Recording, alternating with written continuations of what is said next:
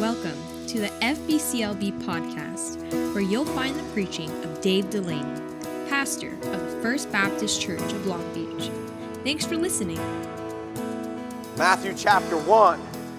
If you found your place, and if you're willing and able, stand with me out of respect for the reading of God's Word. Matthew chapter 1. We're going to hang out in verse number 1 all the way down to verse number 18. Now, we're not going to read this entire section. You'll quickly see why. But we'll read verse 1, verse 2, and then we're going to skim and skip down to verse 16, 17, 18. And we'll read that. But we will study this entire section. I'll just spare it to you by way of reading it. Matthew chapter 1, verse 1. The book of the generation of Jesus Christ. So Matthew is saying, this is his lineage. This is his legacy. These are his people. That's what he's saying. This is the generation of Jesus. These are the people of Jesus. That's what he's saying. The book of the generation of Jesus. The son of David, the son of Abraham. And now, in verse 2, all the way down to verse 16, he's going to list what this generation, the succession of generation, what it looks like. He's going to trace it all the way back. Notice verse 2. Abraham begat Isaac. Isaac begat Jacob. Jacob begat Judah and his brethren. Then from there on he goes. He's going to just, look here, he basically just kind of runs a lineage line all the way through your Old Testament. So if you want to know where all these people are from, walk backwards in your Bible, and all their stories are made up in the Old Testament. And what Matthew does is he just runs the line of Jesus through them. And explains, here's who was the father of who, here who was the father of who, and here who was the father of who. And now we got all the way to Jesus. Look at verse 16. And Jacob begat Joseph, the husband of Mary, of whom was born Jesus, who is called Christ. And so all the generations, from Abraham to David, are 14 generations. And from David unto the carrying away into Babylon are 14 generations. And from the carrying away into Babylon unto Christ are 14 generations. Now the birth of Jesus Christ was on this wise. So look here. He's saying, this is how it happened. Here's how we got here. That's what he's saying. Look here. Here's how we got to this point. That's what he's saying. When as his mother Mary was espoused to Joseph, before they came together, she was found with child of the Holy Ghost. That verse 18, is a very important doctrine which the church has held for centuries, which underlines the virgin birth of the Lord Jesus Christ. It's underlining the virgin birth of Jesus Christ. So Matthew 1 is saying this. How did we get here? Here's how we got here. Abraham, Isaac, Judah, Jacob, okay, all the way down the list. Here's how we got here. But who is he? That's what it's answering. Who is he? Who is Jesus? Because answering who he is, determining his identity, goes a long way into helping us understand whether he in fact is the Christ, whether he in fact is Messiah, whether he in fact demands and deserves our worship. We must know who he is. If you do not know who he is, well then you cannot properly and you cannot adequately worship him the way that you should. So Matthew is helping us understand this is who he is. And in understanding who he is, our response to worshiping him, to accepting him, to seeing him as our Lord, as our Savior, all of these things now are the proper response to understanding who he is. So we're going to look at that. Who exactly is Jesus? What's his family? Who are his people? Where does he come from? We're going to unpack that with the Lord's help this morning. Let's pray, shall we? Our Heavenly Father, use your word in our lives. Teach us something from your word. Use your spirit in our hearts. Father, encourage us, build us up in your word. We ask all these things according to the name of your Son, the Lord Jesus. And by his name we pray. And all the church said together, Amen. Amen. Thank you for standing. You may be seated. At Christmas time, you always spend time with your family at a particular Christmas party. Sometimes people have a difficulty with this, especially if they have children. They wonder, man, are there some people who we shouldn't, are there some people in our family who we shouldn't spend time with because, well, to put it mildly, they're a bad role model for our children. And so we don't want our children to be around them. We don't want our children to be influenced by them. They think of these things in this way. But have you ever thought about it? What if Jesus, what if Mary and Joseph decided that they were going to have a family picnic? They were going to go to the family reunion. They were going to be a part of the family get-together. They decided that when they got there, all their relatives showed up, all their ancestors. What kind of family would this look like? What kind of people would this be? The people of Jesus. How many of you have a crazy uncle in your family? Let's see. Maybe it's a crazy aunt. I'm not for sure. Which one? How many of you are the crazy uncle or aunt? I just we don't need that this morning. If you're sitting by, just do this number right here, okay? Dysfunctional families are everywhere. If you think that you know a family that isn't dysfunctional, well, you probably don't know the family very well. This is because of the world that we live in. We live in a broken world. What broke the world? Well, it wasn't politics that broke the world. It wasn't the economy that broke the world. What broke the world was a thing called sin. Sin broke the world all the way back in Genesis. Sin broke the world.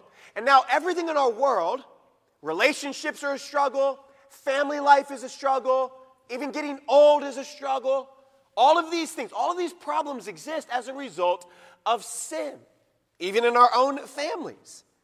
So Matthew is starting this gospel and he's saying, this is who the family of Jesus is. Here's who they are. These are his people. It's a strange way to begin the story.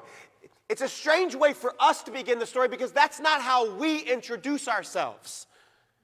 You don't introduce yourself to someone by saying, "Hi, my name is David, the son of Daniel, the son of John, the son of Edward, who came here from Ireland 3 generations ago. He was born of his father." No, that's not how we do that, right?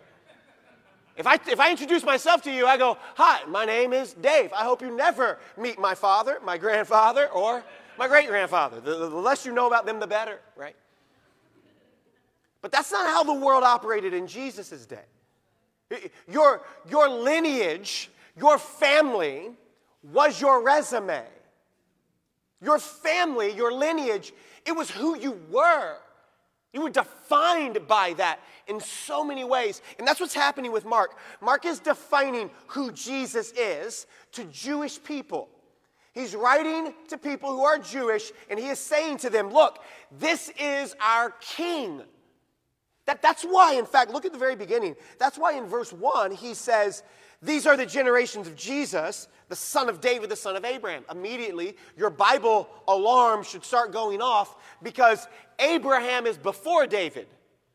And yet, Matthew says David before Abraham.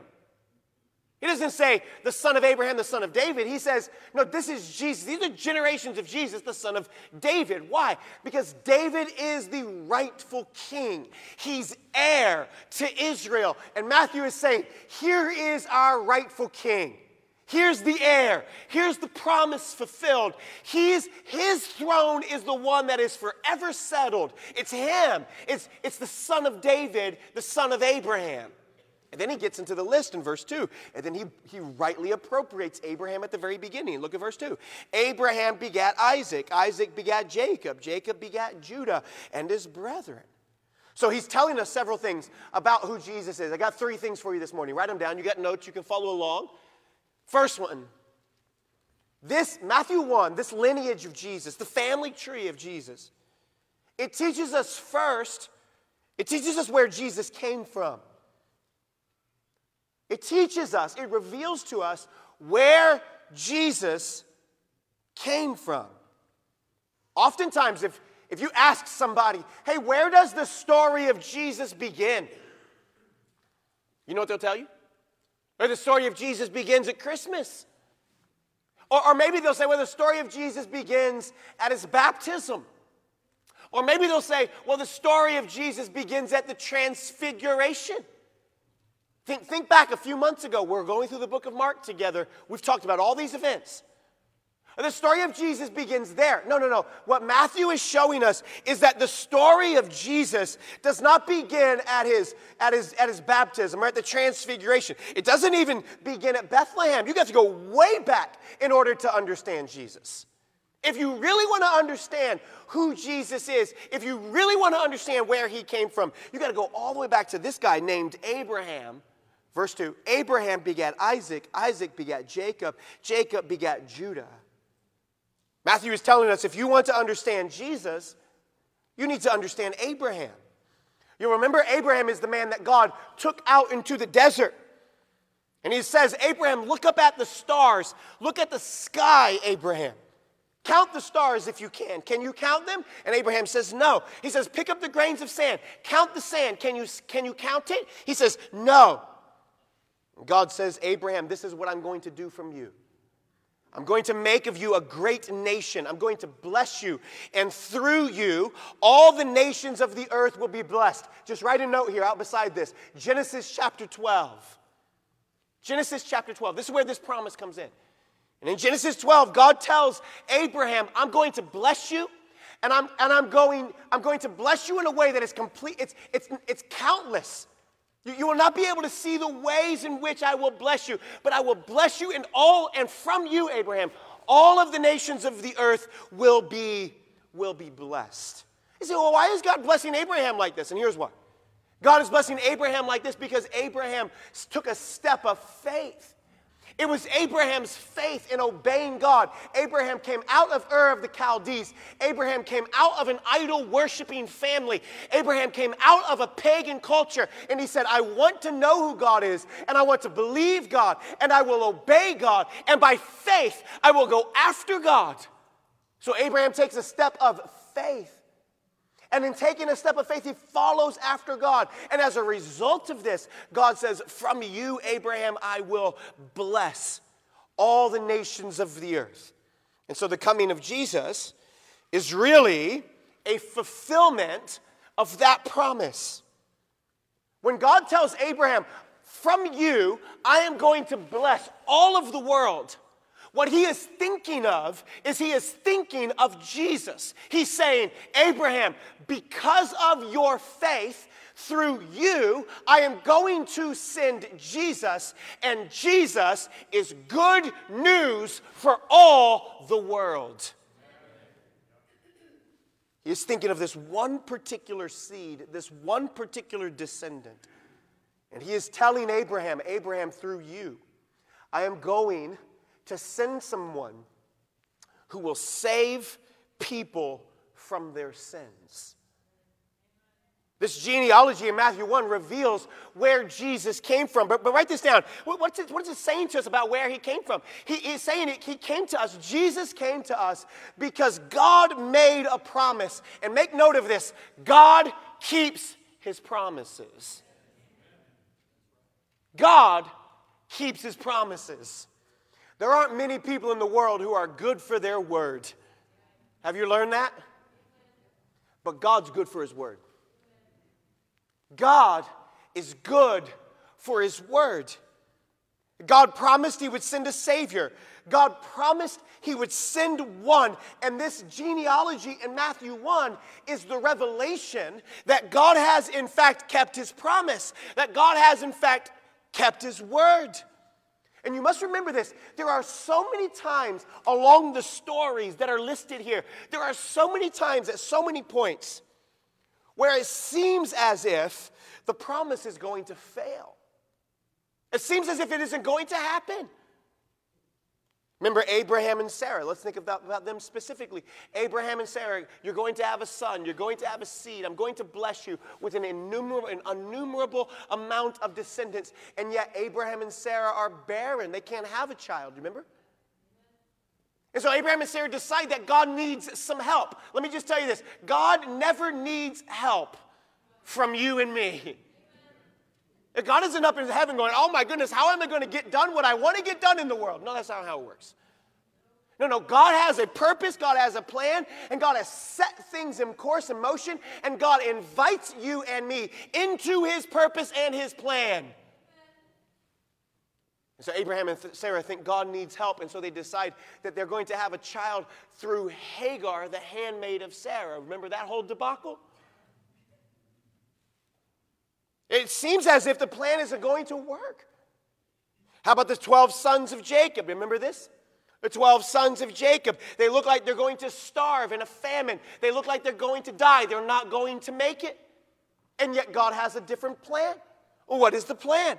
God delivers them. Why? Because Joseph, the brother that they hated, the brother that they tried to kill, the brother they sold off into slavery, he's second in command in Egypt. And God is using Joseph miraculously there. And so God delivers his people. Right on the brink of starvation, God delivers his people. You remember later when they're slaves in Egypt, and it looks like they won't get out, and Pharaoh won't let them go. And Moses keeps saying, let my people go, let my people go, let my people go. And Pharaoh, because of the hardness of his heart, says no. And God allowed the circumstances to actually reveal the fact that Pharaoh's heart was hard. And Pharaoh rebels against God in this way. And as a result, judgments and signs begin to fall onto the people there in Egypt, including the Israelites. And they're falling on them. And Pharaoh is saying, no, no, no. I don't want it your way. I want it my way. And it looks as if they won't make it out. And then they do. You can read through the story. Each step of the way, watch. God is good for his word. God keeps his promises. And God delivers his people. That's what you're seeing in this text. God is good for his word, and God delivers his people. But notice this, it brings us all the way to this point. Look at the end. He says, and Jacob begat Joseph, and the husband of Mary, of whom Jesus was born, who is called Christ. And so are all the generations. This is the family of Jesus. And then you realize this as you think on it. You realize that this isn't just Jesus' genealogy. If you've believed on the Lord Jesus Christ, if you have put your faith and trust in Jesus, then Paul says in Galatians chapter 3 that you and I are in the family of Jesus. That if you have believed in him, then he has brought you by way of adoption, by way of being a joint heir with Jesus Christ, he has brought you into the family of God. He's saying if you trust and believe in Jesus, then you are a son and a daughter of Abraham by faith. If you are a believer, you are by faith considered in the genealogy of Jesus Christ. Wow. What that means is, when God told Abraham, look up into the stars, count the grains of sand, they're innumerable. If you're a believer in Jesus, what that means is when Abraham looked up in the stars and he thought on all of the descendants that would come from him by way of faith, he thought of you. He thought of me. He thought of us who have put our faith and trust in Jesus Christ. So here's what that means. That if you are in Christ, if you have believed in Christ, here's your family. These are your people. And if the person next to you has put their faith and trust in Jesus Christ, well then guess what? They're also in your family. These are your people. And if the person behind you, in front of you, if they've put their faith and trust in Jesus Christ, well then guess what? They're your family. They are your brothers and sisters in Christ. You say, well, I don't have any people in this life. Oh, yeah, you do. Look around the room. These, if you're a believer in Jesus, these are your people. This is your family. This is your family. You say, well, this family looks like a mess. Oh, it is. Trust me. It's one big mess. But it's your mess. Because you've put your faith and trust in Jesus.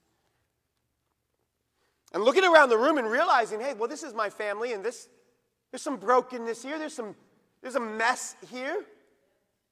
Well, that's exactly the kind of people that Jesus came to save. Which gives us a second thought about Jesus' family tree. It reveals why Jesus came at all. It reveals not only where he's from, but it also reveals why he came in the first place. And the reason Jesus came is because of sin. The reason Jesus came is because of disobedience. The reason Jesus came is because of dysfunction. In fact, all of those things are the reason why Jesus had to come. It's the reason why Jesus had to come. You understand? In the ancient world, I told you this, genealogies, they operated in a way that it was much like your resume. It was like you're filling out this long resume, hoping to show the boss or the person who is hiring you why you are the one that should be hired.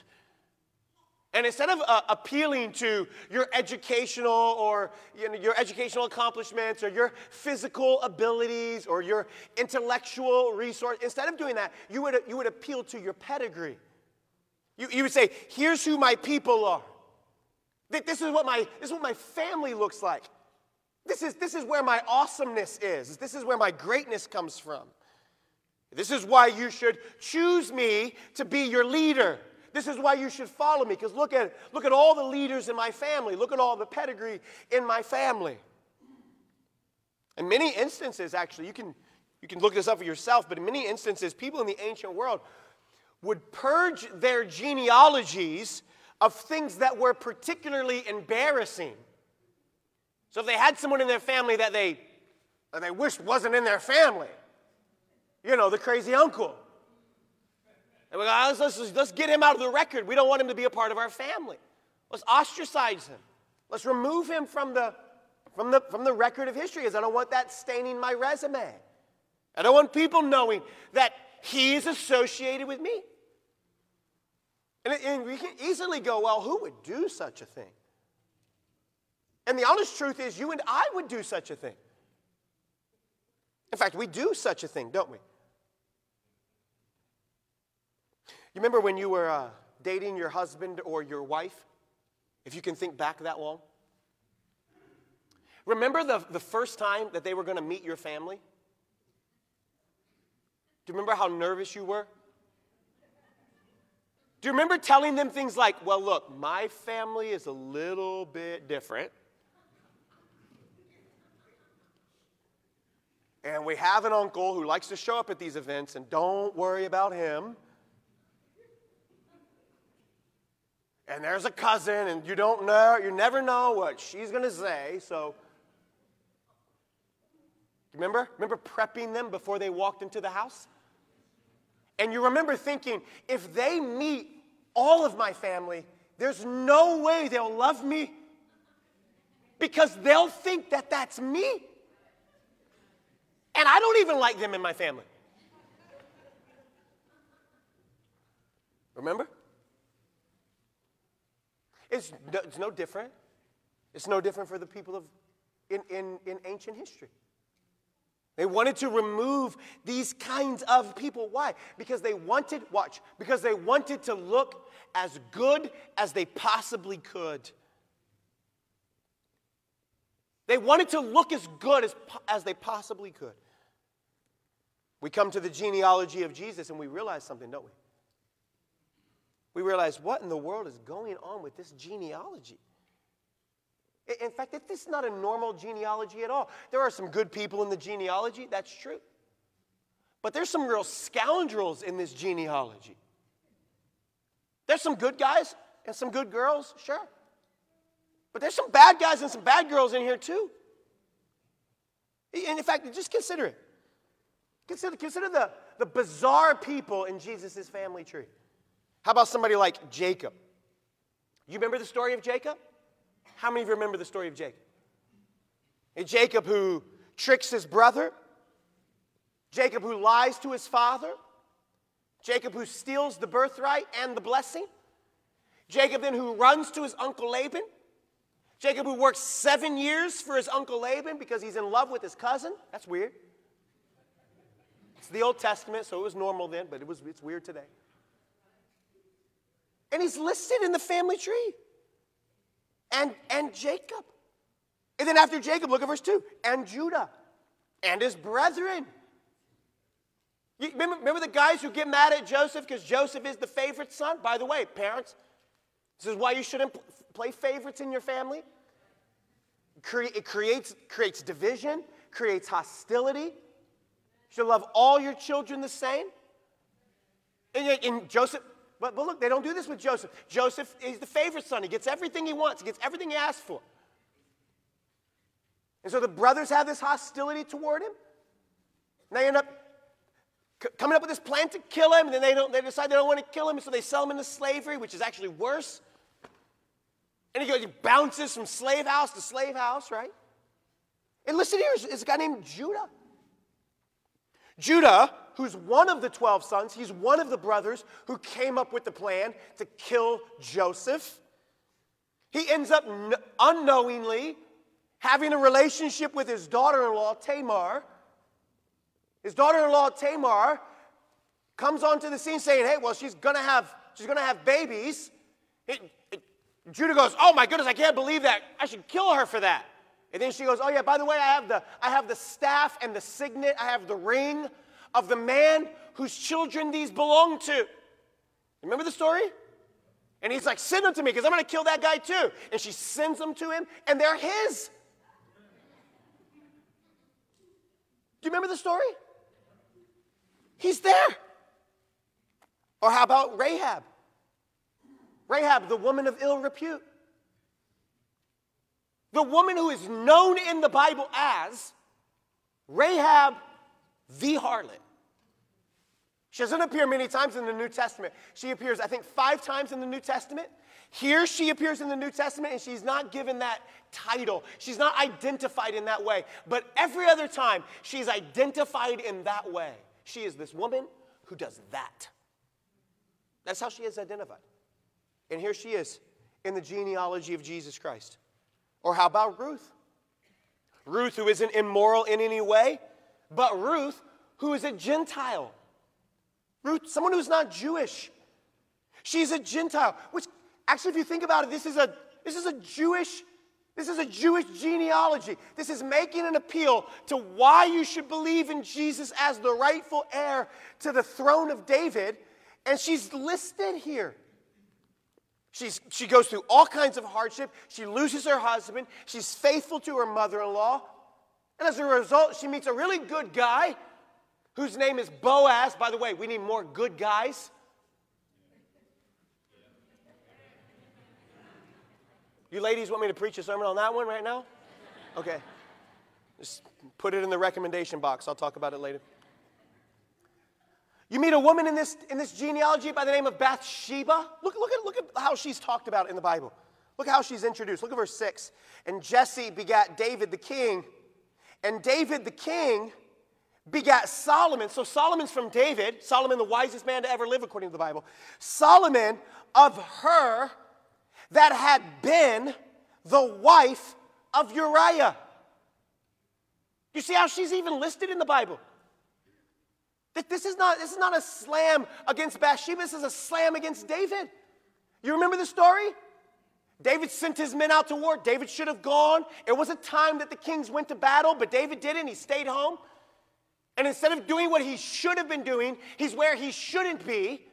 He sees something he shouldn't see, and he takes to himself what isn't his. Remember the story? And he brings Bathsheba into his house, and they conceive, and they have a son. David knows he's in trouble, so he sends for Uriah, one of his right-hand men, and he brings Uriah back home, and he tries to convince Uriah to go in and sleep with his wife, but Uriah won't do it. He sleeps outside on the street. He's on the sidewalk. He says, why am I here in the city when my brothers are out there in the field? Uriah has so much more integrity than David. And David realizes it's not going to happen. The plan won't work. So David takes a note, and he writes a note, and he says to Joab, he says, send Uriah to the front of the hottest battle. And then when he gets there, pull everybody back. Leave him on his own. And he writes it, and he seals it, and he hands it to Uriah himself. And Uriah takes his own death sentence, and he never opens it. He never looks at it. How tempted would you have been? I want to know what the king has to say. And he never does. And he hands it to Joab. And Joab opens it. And Joab says, okay, let's go. Uriah, lead the troops. And they all go out to the front of the hottest battle. And then they all pull back except Uriah. You remember the story? And he dies in battle. Then David, tries to show himself as gracious and kind and hospitable. Then he brings Bathsheba into his family. You remember? And the prophet shows up. And the prophet says, hey, David, let me tell you a story. Let me tell you about a story about a man who had all kinds of sheep. He had all kinds of lamb. He could have had any lamb that he wanted. And then there's this neighbor who only has one little lamb, one small lamb. He took the lamb to bed every night. He cared for that lamb like it was his own child. And this man who has all the lambs, he comes to this man's house one night, and he takes the lamb, he kills the man, and he brings the lamb into his own home. What should happen to that man, David? And David says, that guy should have his head cut off. Remember how harsh he is? Remember how mean he is? Remember how just like it's overreaction, right? It's often the way it is with guilt and remorse and shame. It's often the way when you're trying to bury sin. You're always harder on somebody else's sin than you are on your own. Kill that guy. For what? And Nathan takes his finger and he points it right in the chest of David. And he says, you're the man. You're the man, David. You remember the story? Here she is. She's listed in the genealogy not as Bathsheba, the wife of David. She's listed in the genealogy as Bathsheba, the one who had been the wife of Uriah. How about Manasseh? He's listed in this story. Manasseh is one of the worst kings in the Old Testament. Manasseh made Israel to set up worship to Baal. Manasseh built idols all throughout the land of Israel. He built idols in the temple. He went into the temple, took down the idols, the altars of God, and he built up altars and idols to these false gods. Manasseh burnt his own son alive as a sacrifice to Moloch. Are you feeling a little bit better about your family right now? You should be. When you read through this list, you could keep going. You could do this all day. You could read through this list. And you say, well, why is Jesus putting people like this in his family tree? And it reminds you, this is the people who Jesus came for. People in need of grace, people in need of forgiveness, people in need of love. Listen, friend, there is no one. Look at the list. There is no one beyond the reach of the love of God Almighty. The list is full of murderers, adulterers, thieves, and prostitutes, broken families, dysfunction, all the way from the top to the bottom. And there's no one on the list who's outside of the reach of God's love. Never think someone's too far gone for God. But not only does it show us that they need grace, it's a reminder that you and I need grace too. It's a reminder that you and I need grace. You say, well, Pastor, I've never murdered anybody. Well, Jesus says something different in Matthew chapter 5. And Jesus says if you've been angry with your brother without a cause, like you got ticked off in traffic, and you're guilty of murder. You ever been angry at somebody, been mad at somebody? I'm never going to talk to them again. You've done that in your heart. The Bible says you're guilty of murder. That's what Jesus says, Matthew chapter 5, Matthew chapter 6, Matthew chapter 7, the longest recorded sermon that we have from Jesus, the Sermon on the Mount. You're guilty of murder. You ever told a lie? All men are liars. That's what the Bible says. And all the women say, amen. It's not men, not male, mankind. Okay, all of us. Of course you told a lie. You ever had an impure thought? You ever had an impure thought towards someone of the opposite sex? The Bible says you're guilty of adultery. The moment you lusted after them, you're guilty of adultery. You've committed adultery with them, he says, already in your heart. Before it ever happened in your body, you did it in your heart, you did it in your mind. You're guilty of it. You see, you and I are no different, and that's why Jesus Christ had to come, and that's why he had to die. He had to save us from our sin. And there's no one outside the reach of God's love. There's no one outside the reach of God's mercy. There's no one outside the reach of God's forgiveness. But God so loved the world that he gave his only begotten Son, that whosoever believeth in him should not perish, but have everlasting life. You see? This list, this is what the genealogy is showing us. Reveals for us exactly where Jesus came from. It reveals to us why Jesus had to come at all. And third, it reveals to us who Jesus is. Who is he then? Matthew answers it straightway. The genealogy isn't just what his family looks like. The genealogy doesn't just tell us what he is here to do. The genealogy is driving to one thing. It's pointing out Jesus' identity. Who is Jesus? There's two things. Jesus is first that rightful king. He is the son of David. That's what he says. Jesus is the rightful king. You remember, this is at a time where Herod has set himself up as the king. Herod is pretending to be king. Herod became king by way of appointment. So Rome marched in, took occupation of the land, and then Rome says, we need somebody who'll be the king here, who will do everything we want them to do. And Herod steps up and goes, I'll be that guy. They go, great, here's this political puppet. And so they take Herod, who will do anything that they want him to do, and they appoint him king. And now here is one who comes onto the scene who does not need to be appointed as king. No, he is rightful king. Remember last week? He's the one who is born king of the Jews. And Jesus is this rightful king. Jesus is from the line of David. And Jesus is the one. He's that true and promised king of Israel, who God said, I'll make from you, David, a king whose throne will never come to an end. And what Matthew is showing you is he's showing me that Jesus is that rightful king. Look at verse 1.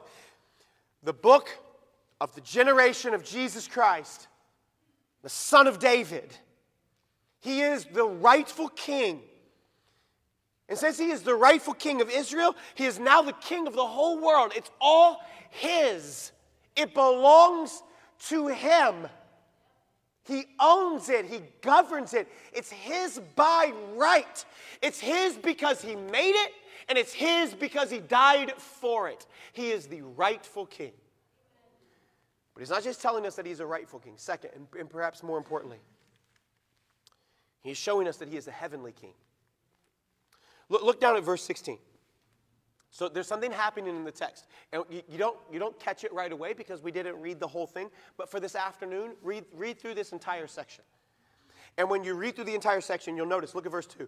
And Abraham begat, and Isaac begat, and Jacob begat, and Judah begat, and Pharez begat, and Esrom, verse 3, begat, and Aram begat, and Amminadab begat. You see it? How many of you see that? Okay, so it's reading in a particular rhythm. The word begat is an interesting word. It's actually just one word in the Greek. So translated begat is actually the right translation because it's just one word. But what the word means is it means the father of. So Abraham, the father of, and Isaac, the father of, and Jacob, the father of, and Judah, the father of. and Pharez the father of, and Aram the father of, and Amminadab the father of, and David the father of, and Boaz the father of. You see it? So there's something happening in the text by way of rhythm. And so if we are reading this whole thing, you're catching this, and so the father of, and so the father of, and so the father of. And so, you understand me? How many of you are with me? Let me see. Until you come to verse 16. And in verse 16, you have the rhythm picking up the same way. And Jacob begat. Jacob, the father of Joseph. But watch what happens with Joseph. Because in the rhythm, it should say, Jacob, the father of Joseph, and Joseph, the father of Jesus. And that's how we got here. But that's not what it says, is it? Look at the verse. Look at the verse. It doesn't say Joseph is the father of. What does it say? The husband of. Because Joseph isn't the father of Jesus. Do you understand? God is his father. Joseph is his stepdad. Do you understand? It's Jacob begat Joseph. Who is Joseph? Joseph just happens to be the husband of Mary. And it's of Mary whom Jesus is born, who's called the Christ. Look at verse 18. And the birth of Jesus is on this wise. When as his mother Mary was espoused to Joseph, they're engaged, before they came together, she's found with child. And he's going out of his way, just so you know, this is not some child born out of some illicit relationship. This is found with child of the Holy Ghost. You see what he's saying? He's saying this isn't your normal king. This isn't your normal child. This isn't your normal person. This is the divine Son of God. Jesus is God. That's what he's saying. Look here. Jesus is God. This is important. And I know it feels perhaps to you at this moment very trivial, but this is, the virgin birth of Jesus Christ is crucial to understanding who he is. And there are many in the church today who go, well, do we really have to make a big deal about this? Yes. Yes, we do. Because if he is not from God, then he's no good for us at making us right with God. Do you understand?